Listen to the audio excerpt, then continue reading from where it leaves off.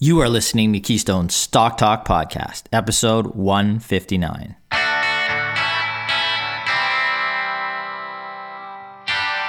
If this is your first time listening, then thanks for stopping by. This podcast is produced every week for your enjoyment, and show notes are found at www.keystocks.com. Come back often, and feel free to add the podcast to your favorite RSS feed or on iTunes. You can also follow us on Twitter at Keystocks and on Facebook or via our 24-hour streaming radio station, pennystocks.fm.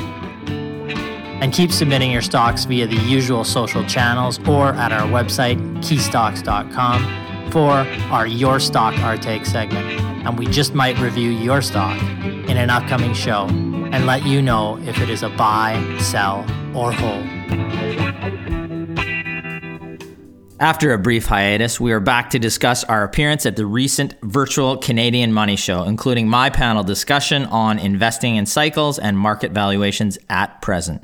Aaron hits the mailbag to answer a question on two unique small-cap royalty-based stocks, Nova Royalty Corp, symbol NOVR on the TSX Venture, and Electric Royalties Limited, symbol ELEC on the TSX Venture as well. Nova is a royalty company focusing on providing investors with exposure to key building blocks of clean energy, that would be copper and nickel.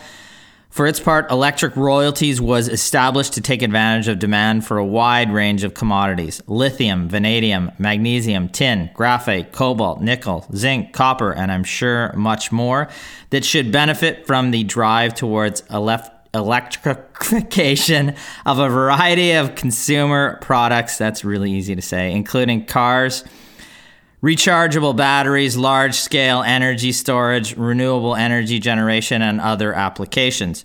Aaron takes a look at whether the businesses are producing anything close to cash flow or significant revenues at present. Finally, Brennan discusses a listener question on how to buy big U.S. tech firms such as Amazon, Alphabet, Microsoft in fractional shares with Canadian dollars via CIBC's new Canadian Deposit Receipts, or CDRs. So let's get into the show. Gentlemen, my co-hosts, Brennan and Aaron, how are you guys doing? Doing well. Doing well.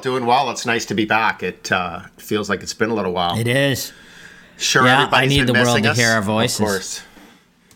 We just want to hear Brennan's voice. We've been getting emails. Yeah. Tweets. Yeah. I had a lot of emails, where have you been, Brennan? I've been missing you in my airways. Yeah. It's all about Brennan, yeah. though. Nobody's mentioning Ryan or myself. Well, his mom and dad have been emailing him a lot. Yeah. It's true. With fake email tweeting accounts. At him. It's good. If anything, they're sick of hearing my voice. Yeah, they're sick of hearing my voice, if anything. True. Yeah, calling them. Then it's actually just Brennan creating. They're not alone. The fake email accounts. No. Yeah. No. So we had in the last week we participated in the virtual Canadian Money Show. We also have an SNL live conference coming up this week. I actually have a day coming up Wednesday where I go from 9 till 3, 10 interviews every half an hour we go essentially. So that'll be fun, talking to 10 or 11 management teams. But last week we did a masterclass, a 2-hour seminar at the Canadian Money Show. I did a presentation and I was on a panel. We talked about, I was going to go over today some of the things we talked about there. So one of the first questions and the kind of impetus behind the panel was about the best sectors or stocks to invest in late stages of a cycle. To which I said essentially that investing based on where one perceives we are in a cycle is really fraught with peril. I would say at a basic level, stock investing or finding good companies to invest in is hard enough unto itself. So you are, by looking at cycles or stages of an investment cycle, you are introducing another variable in regards to those cycles. And now not only do you have to be right about the investment itself that you're investing in, the stock, but you have to be right about where you are in an economic cycle. So your guess or our guess or any analyst guess is just that, a guess. This unto itself is problematic to me in a number of ways. I'd say first, and kind of most importantly, you can just be plain wrong on this. Thus, the sectors you are investing in will likely be wrong. Those companies you're investing in that are in those sectors may be wrong. Second, even if you are somewhat right, you will exclude many segments that include great long-term investments to try, and you're trying to time the market for the next 6 to 18 months. That itself is poor strategy. So when trying to predict cycles, in my opinion, one is basically trying to time the market, which even for pros has proven to be a fool's game. So I didn't have much of a take other than I thought it was is not the most productive thing to be looking at where we are in a cycle and to be investing for the next 6 to 12 months based on that. So I can get your guys' thoughts on that. I think as a well. fool's game is really the key term there, and it is really a fool's game. And not to say that somebody is a fool for just trying, but you're almost always going to be made to look a fool. And the last cycle that we've had that has lasted here for now over a decade has really proven that more than any other cycle that I can think of in the past, because there's been many times over the past, say, 5-6 years where people have called some type of a change, some type of a cyclical adjustment or reversal in the market or in the overall economy, and they've been wrong every time. If at any point in this cycle you decided to get out of the market in anticipation of a major decline, with the exception of COVID, of course, but that was something that is completely outside of economics. That's a healthcare issue. But with the objective of trying to time your way back in, you haven't made money. You've lost out on major returns here. And to us, smart investing has always been about finding companies that can do well through different cycles, so you don't have to try and time the cycle. And, an interesting thing for me is that some people might be familiar with Robert Shiller, who's an economist, very, very famous economist. He has written a couple of books, but one specifically is called Irrational Exuberance. And there's been, I believe, 3 editions of this book. And he wrote, the first one was just shortly before the dot-com boom or bust. And the second one was just shortly before the 2008 financial crisis. And the last one was in 2015. And he will be the first one to say, don't try and time the market. But he identified some very troubling factors in the stock market before the dot-com bust, before the bubble burst, before the 2008 financial crisis, like shortly before, within, say, like 1 or 2 years maybe before those markets collapsed. And a lot of people thought, well, this means he must be a brilliant market timer. Well, he put out his last edition in 2015, and he identified, once again, some very troubling things going on in the market and the economy that would have led some people to perhaps make the assumption that now is the time to just get out of the market based on his track record in the last 2 cycles, and wait until there's a major collapse before they get back in. But this was in 2015, and there's been great returns. There's been great companies to invest in between 2015 and now. And I share people's concerns when you look at market valuations, when you look at some other factors in the economy. But timing is really, you have to be precise. And it's not just about identifying when there are things that look like trouble and when you should get out of the market, because then you're sitting in cash, and then you have to also identify when to get back into the market. And that, for many people, is the most difficult thing, because by the time those uncertainties have gone away and there are clear signs that you're back in a bull market, most of those returns have already been generated. So it's very easy to look at the Economics 101 textbook or look at the market cycles on a historical chart and think that you can time, the tops and the bottoms. But in practice, I just don't think anybody is able to do it consistently. Yeah. I'm glad you talked about Shiller, because I'm going to talk about another creation of his, the Shiller PE, in a second in regards to where the markets are right now. But as far as, and you talked about cycles, like we've been hearing for at least 5 years. And if you go back to 5 years ago, there was a time where most people were suggesting we were at the late stages of the cycle. And see, there's a playbook that, some investors use.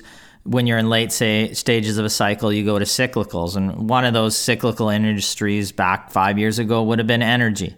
And if you would have put, a portion of your portfolio significant towards energies, because that's your playbook that you do in terms of a late cycle investing, there was a time where energy literally just, and we've had a pickup of late, but it literally just, it dropped off a cliff. There were people losing 75% of their value. You can have a 50% gain after that, but if you've lost 75% of your capital, you're not getting that back. And there is investing based on cyclical, where we are in the cyclical cycle of the investments or the economy, and it just would have served you. It would have been a terrible place to put your money in your portfolio. So, I mean, these are things that I think it adds that other layer of risk that you don't need. We just want to focus on good businesses that we can buy regardless of the cycle, and then buy more of them if you're in a down cycle, if they become on sale. Now, in terms of valuations, let's take a look here. Where are we in terms of the Shiller PE? Valuations would right now give me reason to be cautious, and I am not an alarmist. We are long-term GARP, or growth at a reasonable price investors. But if you look at the cyclically adjusted PE ratio in reference to the S&P 500, it's at 40.4 right now. That's about 57% higher than the 20-year average of 25.7. If you look at the 20-year low, it's 13.3. What is the 20-year high? Well, it's 40.4. We're at the 20-year high. So generally, if you look at the markets, a huge part of the S&P is the FANG stocks, essentially. And I've heard in some circles that investors should be worried about these tech giants. They've had a tremendous run that they've been on in recent years. I would say, and I said on the panel, I'm less worried about the FANG stocks, and we include Microsoft in that group. What I'd be more worried about is the next tier of companies. Below this, there's a tier that includes like Adobe and Salesforce, those companies as well. I'm not as worried about those. And if you look at the valuations on the FANGs, like Alphabet, 27 times their earnings in that range going forward, Meta, 25 times, even Amazon at 68, and we talked about this in our recent DIY seminars, significantly lower than its historical average. And we have had active buys on Microsoft and Alphabet and owned them for years. So I'm less worried about those. What I am worried about is what I call the mid-tier to large cap tier of U.S. SaaS and technology companies below these. Companies that have been pushed to blue sky valuations by what I would call Pollyanna type investing. Investors betting that all of these businesses will essentially become, or a group of these will become, the next FANG stocks 10 to 20 years out. In the panel, I highlighted a few of these names that included Palantir Technologies, Snowflake, which traded then at 128 times sales, and DocuSign, which again then traded at 30 times sales. These are good businesses. I'm not saying they're poor businesses. It's a valuation basis that I'm looking at them. There's great revenue growth there, good niches that they have, in great spaces with good growth. In fact, many of them we may want to own at some point, but in the near term, the valuation risk has been very high. In many of these cases, you're seeing stocks trading at 50 to 150 times sales. That's not earnings or cash flow, it's sales. So if I can contextualize this, and that's what I did on the panel, we looked at what the peak valuations were in terms of price to sales multiples. I'd love to use earnings or cash flow, but some of these businesses don't even have cash flow, so you want to compare them on a price to sales basis. To the current tech unicorns, what are the peak valuations for those tech unicorns, the Googles, the Amazons, the Facebooks or Metas, Netflix? Well, if you look at them, Netflix has never traded at a price to sales of greater than 15. Google or Alphabet has never traded at a price to sales over 24. Salesforce, never a price to sales over 20. Amazon at one point got to 40 times price to sales, but that was in the .com boom. Right about 2 years later, it was 1 times price to sales. So just a real high spike up there. Facebook, never more, briefly at 24 times price to sales. So when I'm talking about these companies trading at 50 to 100 times price to sales, those are the absolute best case, the like 0.01% of the market that became these unicorns. And I hear the rationale for the high valuations in those companies. Yes, they have strong recurring bases and they may dominate a sector at one point. But there's only 5 or 6 companies that become the tech leaders of the future. Those companies never approached the levels that these businesses were and are trading at. So I'm going to give you a real example of this. I noted DocuSign just last week. It was like Wednesday of last week. By Friday of last week, the company came out with its earnings. They slightly missed. And there was a little bit of a trepidation in terms of the growth going forward. The stock dropped 42% in one day on Friday last week. So, I mean, that's a cautionary tale. Very good company in a great space. They're helping businesses, everything from banks to real estate firms, individuals, to electronically apply a signature rather than an existing signature. But there was a slight miss in earnings and a pullback in terms of guidance going forward. Good company, good growth, but one stumble and it's cut in half. So premium valuations can do that. And we'd be very mindful of that going on in the market right now and be a little bit cautious in terms of those companies.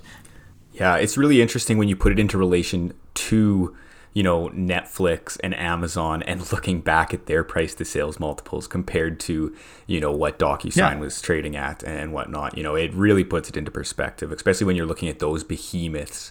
And they were never even trading at that pricey of multiples. And arguably and we call them unicorns for a reason. You can't find them. It's hard to find these businesses. And then you have this huge group that's trading in that range. And that's what's scary, right? Because those, if there is a stumble, and we've seen it in Canada too as well. Like you look at Lightspeed, right? Just in September, trading at 40 times sales. The company, we get questions about it all the time, and it kept running higher and higher. But it's light on cash flow. The growth is good from acquisitions, light on cash flow, not close to earnings. The stock has dropped over 60% since September. It still trades at 17 times sales with, and there's there's not real earnings there at this stage either. So my broader argument would be the larger cap FANGs, we're not as worried about them as we are the mid cap tech darlings of the past 2 to 3 years. That's where I see risk right now in the market. And we're seeing it play out already. No, I mean, some of the best value, particularly in the tech space, is actually in the FANG stocks. I mean, if you look at these companies... Which is crazy. It's not crazy, but to say, but it's shocking to some people. Technologically, so influential to the market. They account the 5 companies, what I consider the FANG stocks, the Meta, which was Facebook, Apple, Amazon, Google, which the name is actually Alphabet, and then Microsoft. Together, they account for about 24% of the total market value of the S&P 500, but only 1% of the number of stocks. But they've been earning their valuations, as you said, for most of them, valuations in the 25 to 35 times range. Even Amazon, lower at about 60, 70 times earnings. Lower than its historical, quite a bit lower than its historical. And these companies are growing. They're growing their revenues at 15, 25% a year or more, earnings at that or above. So they're some of the, I believe, some of the highest quality businesses out there. And there's some great stocks in the mid cap space, in the technology sector as well. But what I'm noticing, and this is with DocuSign, it's with some others, and I was just taking a look at Zoom as well, which was a huge pandemic play. I mean, that stock is down. It's down over 50%, I think about 60% from its highs earlier in the year, right? And these are companies that there just was not as much of a focus on profitability. It was more about revenue, pushing high levels of revenue growth, and less so that focus on profitability, whereas that is not the case with the FANGs. The FANGs, those companies are highly profitable businesses, growing at double digits, and in some of the most exciting technology themes out there, like AI, cloud computing, e-commerce, and other areas as well. So it's if I were to if somebody were to say, what companies do you need to own in the technology space, we have a couple in the FANG group that would be at the top of the list. Yeah. And I guess the exciting thing is when you see some of these names that you've watched for years now, if there is another cut in the prices, there may be some opportunities that start to rear their head essentially in those segments. Companies that we've tracked for years that we'd probably like to buy, but we're not going to buy them at 50 or 100 times sales. If the issue is, like, you've seen a 50% cut, say, in DocuSign, do you need a 75% from peaks to get down to a better valuation? And that may be the case. I'm not saying that company specifically, but there definitely are companies out there that need a 75% and have needed. Now, some of them have already experienced some of that cut, like a DocuSign, but they've needed that type of valuation adjustment to come to where maybe they're trading at 40 times earnings. Then still they've dropped that much, and then they're finally trading that and matching their growth rate of maybe 30 to 40 times. And for us, we may get some opportunities when that happens. We'll continue to watch those businesses and see if we can have a decent entry point over the next year. Now, we got a question come in. It's time we answer a question on your stock in a little segment we like to call Your Stock, Our Take. Buy, sell, or hold. Aaron said it was from a listener. Says, I know you guys usually stay away from commodities, but you have mentioned liking royalty companies better. I was wondering what your thoughts are on Nova Royalty Corp and Electric Royalties Limited. Aaron, you took a look at those two businesses. Happy to answer this one. So what I'm going to do is I'm going to take a look. I'm just going to provide some points on each of these companies individually, and then we can give Keystone's take on the two. So we'll start with Nova Royalty Corp. The symbol is NOVR. It trades on the Venture Exchange. It has been a public company since September of 2020. Right now, trading at a price of $295 and a market capitalization of about $240 million. So they call themselves a royalty company focused on copper and nickel. The company's acquired royalties on 19 different properties located in North and South America. To date, only one of these royalty properties is a producing asset. Six of the assets are listed as development stage, and the remaining 13 royalties are on exploration projects. We took a look at the financials. Q3 revenue for Nova, $182,000, very low revenues. No profitability, negative cash flow. That cash burn for the first 9 months of the year was approximately $3 million, and they have $2.2 million in cash on the balance sheet as of the end of the third quarter. I looked through the presentation, through the news releases. There's no guidance that I was able to find on revenue or profitability. They did complete their last share offering on August 25th, 4.1 million shares at a price of $3.30. The acquisition of the royalty on its single producing asset was completed on August 27th, and the payments are expected to be received semi-annually. So we haven't really seen what that royalty property is going to look like in terms of cash flow, and we don't have guidance on it either. So investors will just have to watch for future reports. Now, the second company, Electric Royalties Limited, the symbol ELEC, also on the TSX Venture Exchange. It has been public since June of 2020. Trades at a price of just under 40 cents per share and a market capitalization of $27 million. So they bill themselves as a royalty company established to take advantage of the demand for a wide range of commodities that will benefit from decarbonization or electrification. So this would include lithium, vanadium, but also some more traditional metals like nickel, zinc, and copper. The company reports a portfolio of 18 royalty properties located mostly in Canada and Australia. Looking at the financials, this company has so far reported zero revenue, so nothing on the revenue line. They have a cash burn for the first 9 months of the year of about $1.2 million, $1.2 million in cash burn. For the first 9 months. They have $2.8 million in cash sitting on their balance sheet. Once again, no financial guidance on revenue or profitability. Now, the company did announce on October 28th that it received its first cash royalty from the recent acquisition of a producing property, but there's no specific numbers provided there, so we don't know what this payment looked like, and I suppose we won't know until the next quarter comes out. What is Keystone's take? We would not be buyers of either of these companies. Both are highly speculative by our analysis with little to nothing in the way of actual financial performance. Investors can keep an eye out for future quarterly reports to see how much each company's single producing royalty stream will contribute in terms of cash flow. But my sense is that if these companies were expecting significant revenue and cash flow over the next few quarters, then they would have announced this specifically to investors.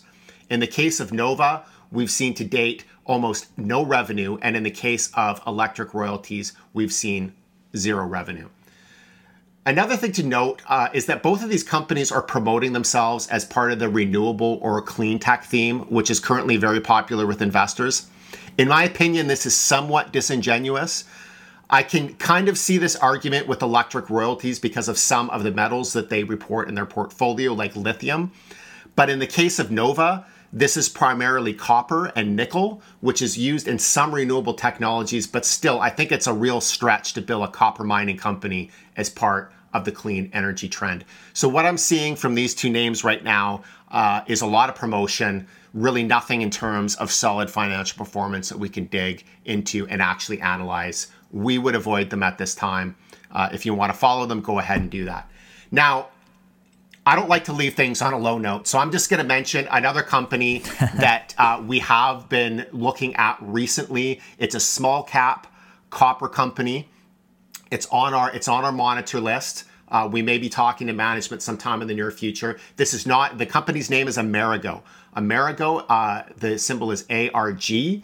This is not a royalty company. They produce copper tailings out of a mine in Chile. It's also not a recommendation. We're not specifically recommending it, but I am mentioning it because the person who asked the question was talking about commodity price exposure, specific to royalties. But this is something that is producing strong cash flow.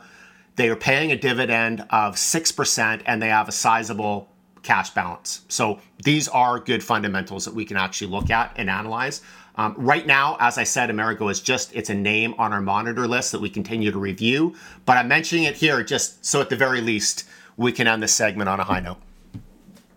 Awesome. No, yeah, I think it's good to add a little bit of an idea of some other companies that we're looking at. I hate being so negative, do have some more fundamentals. Yeah, but I mean, in terms of those two interesting companies that somebody brought, and we've looked at them in the past as well.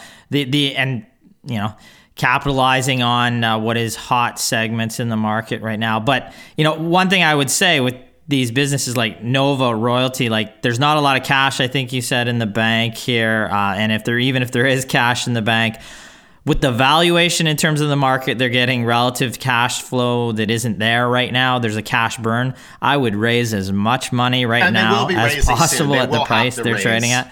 Fairly soon. I mean, They need to be doing that because, we've seen for these royalty companies, your lifeblood is cash. You need to have good assets, but you need to have cash to continue to grow, to buy and fund other companies with these royalties. So I would be out there raising money. I would expect that to see a share offering in the near future. And to be clear, when I say cash burn, I'm not including any type of capital investments or acquisitions. These are just, This is just operating cash flow burn. So the to keep the lights on? So the actual cash flow out the door is going to be even higher than that.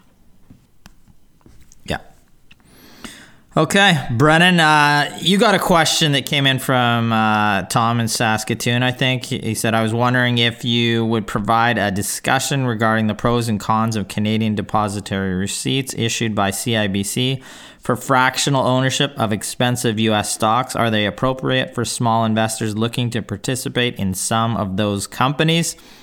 I'm going to let you describe what CDRs are and some of your thoughts on that. You bet. I'll take it away. First of all, I guess, I just want to say hopefully Tom, being a Saskatchewan resident, hopefully he is handling that Saskatchewan Rough Rider loss yesterday better than my dad and a couple of my friends because, it was a tough one. Anyways, let's take a look at CDRs here. Winnipeg is a juggernaut team. I know. So I wouldn't feel so bad. It was a great game, though. It was a great game. We're from Vancouver. We can handle... We can handle losses better than anybody. Yes, you can.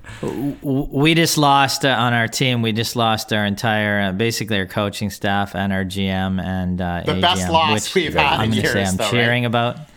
I'm cheering this loss right now. But anyway, yes, you are. Although I put a caveat there. We'll see who replaces the GM, and let's get a president in there and get that owner.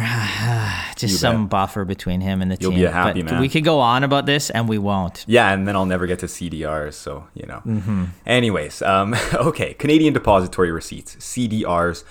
They're essentially modeled after the American Depository Receipt, or ADR, which is a bank-issued certificate representing a fractional number of shares in a foreign company for trade on a Canadian stock exchange.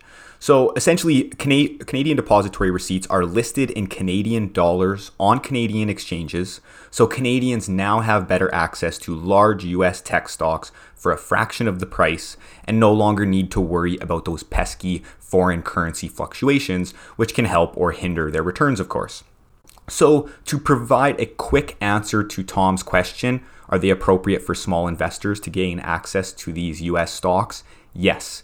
They are appropriate for small investors looking to participate in some of these large US tech companies, especially if the investor wants to avoid foreign currency fluctuations between the US and Canada, or if they don't have much capital to allocate to a company.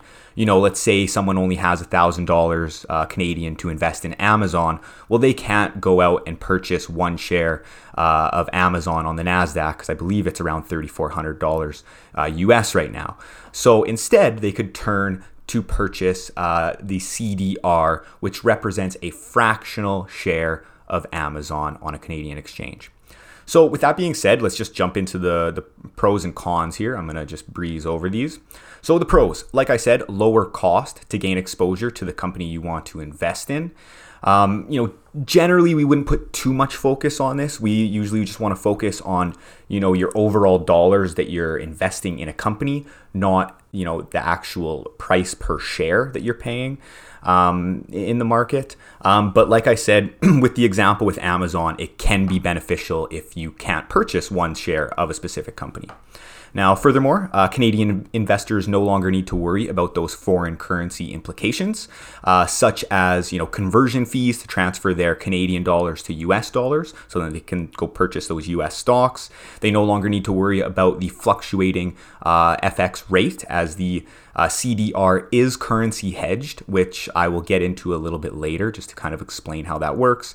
And also, investors do not need to record the foreign currency exchange rate when they purchased and sold the stock to accurately calculate their taxable gain. Usually, your online broker will do this for you, but it can be kind of a tedious process to accurately calculate your capital gains. So continuing on with the pros, dividends in Canadian depository receipts flow through to the CDR holder in Canadian dollars, which is a benefit. Investors still receive voting rights on the shares that they have. And then as well, Canadian depository receipts don't charge management fees, which is nice. So you're gaining exposure to these without getting charged, an additional fee. So jumping to the cons here. First off, this, by just exposing yourself to Canadian dollars, you are limiting your broader diversification across currencies for a portfolio. Now, currency fluctuations do not just work against an investor, of course, as they can also add to your total return if the investment currency appreciates. So avoiding currency fluctuations isn't always the best thing to do. And we would say that currency diversification is prudent in a Canadian portfolio, a well-diversified Canadian portfolio. And then furthermore, investors are still charged withholding taxes on their dividends. So just because they are receiving the dividends in Canadian dollars, investors must remain cognizant that they will continue to be taxed the same as if they held the stock on the NASDAQ or a US exchange. So this really isn't, an additional con for CDRs, but it's just something to keep in mind where some people might think that they're actually, getting away from those withholding taxes. So just to drive the point a little bit further, we were recently asked by a client, why is there a difference between the trading price of Microsoft shares on the NASDAQ versus the Canadian NEO exchange, which is where most of these or all of these CDRs do trade. So just to drive home the point here, I just have a quick example here. So currently, or at least this is a few days ago, Microsoft shares were trading on the NASDAQ at about $336 US per one share. whereas Microsoft's CDR on the Canadian NEO Exchange represents a fractional share, about 6% of one share to be exact. And you can actually go onto CIBC's website to find each CDR's CDR ratio, which is where I got that 6% from. So if we take that 6% of one share of Microsoft trading on the NASDAQ at $336, we get an amount of just above $20 US. So after converting to Canadian dollars at an exchange rate of approximately $1.25 Canadian per US dollar, the Canadian share price is approximately $25.20 per share, which equates to what the CDR was essentially trading at that time. So I just wanted to give kind of a visual representation there. And now taking it one step further, to understand how the CDR hedges the foreign currency fluctuations, the CDR ratio is automatically adjusted on a daily basis. So for example, if the Canadian dollar increases in value compared to the US dollar, the CDR ratio would be adjusted upward to reflect the change in value to a Canadian investor. So potentially for Microsoft, as I went over there, it was a CDR ratio of about 6%. Well, that CDR ratio might increase to 6.1% if the Canadian dollar appreciates. So to sum it up, essentially, whether CDRs are right for your portfolio really come down to whether you want to avoid foreign currency fluctuations. Now, CDRs are another way of owning large US tech companies at a fraction of the price, but at the end of the day, we believe it is generally prudent for Canadian investors to have some exposure to US dollars, given the currency's positive effects on broader diversification for a portfolio. Hopefully everyone's still awake after that full description. But yeah, I think it's interesting that CIBC brought these CDRs in, and just seeing. Do you guys have any other comments on that? Maybe a question. So right now, there's only a small number of companies that actually are available as CDRs. Is that correct? Correct. Yes, okay. I believe it's about 20, from my understanding. I should grab I should have brought a list, but yes, it is primarily just the large tech companies from the U.S. And I think last week CIBC ended up adding, I believe, 6 more companies. So you can definitely anticipate more CDRs coming in the future. And all of that can be found on CIBC's website, or I believe even if you just go to the NEO Exchange website, NEO Exchange's website, they have them all listed there and their prices and their CDR ratios, so you can kind of get an idea or a feel for how things work. Excellent. Yeah. We've had a number of questions on them, so you can tell they are popular. There's probably just going to be more and more of them. And it's just interesting to at least define to our listeners and our clients what they are and, how they work. And, essentially they can be an option for you. But again, I don't always see it as a negative, and it can be often a positive owning or having some of your shares in your account and some of your holdings essentially in US dollars.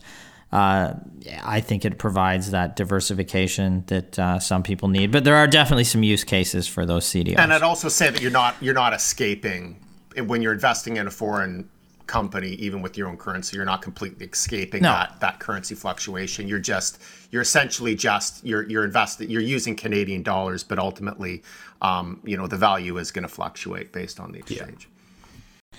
Yeah, for sure. It is. Now, I guess that'll close off our show for this week. We'd like to thank you for sending your questions in. Keep your questions coming in for our Your Stock, Our Take segments. Ask us anything. Keep rating us and reviewing us on iTunes. And as we move towards YouTube, you should see us in short order doing shows in video format as well. And we all look forward to seeing our faces out there in the near future. Thank you very much. And I wish you, as always, profitable investing. Thank you. Profitable investing. Thanks, everyone.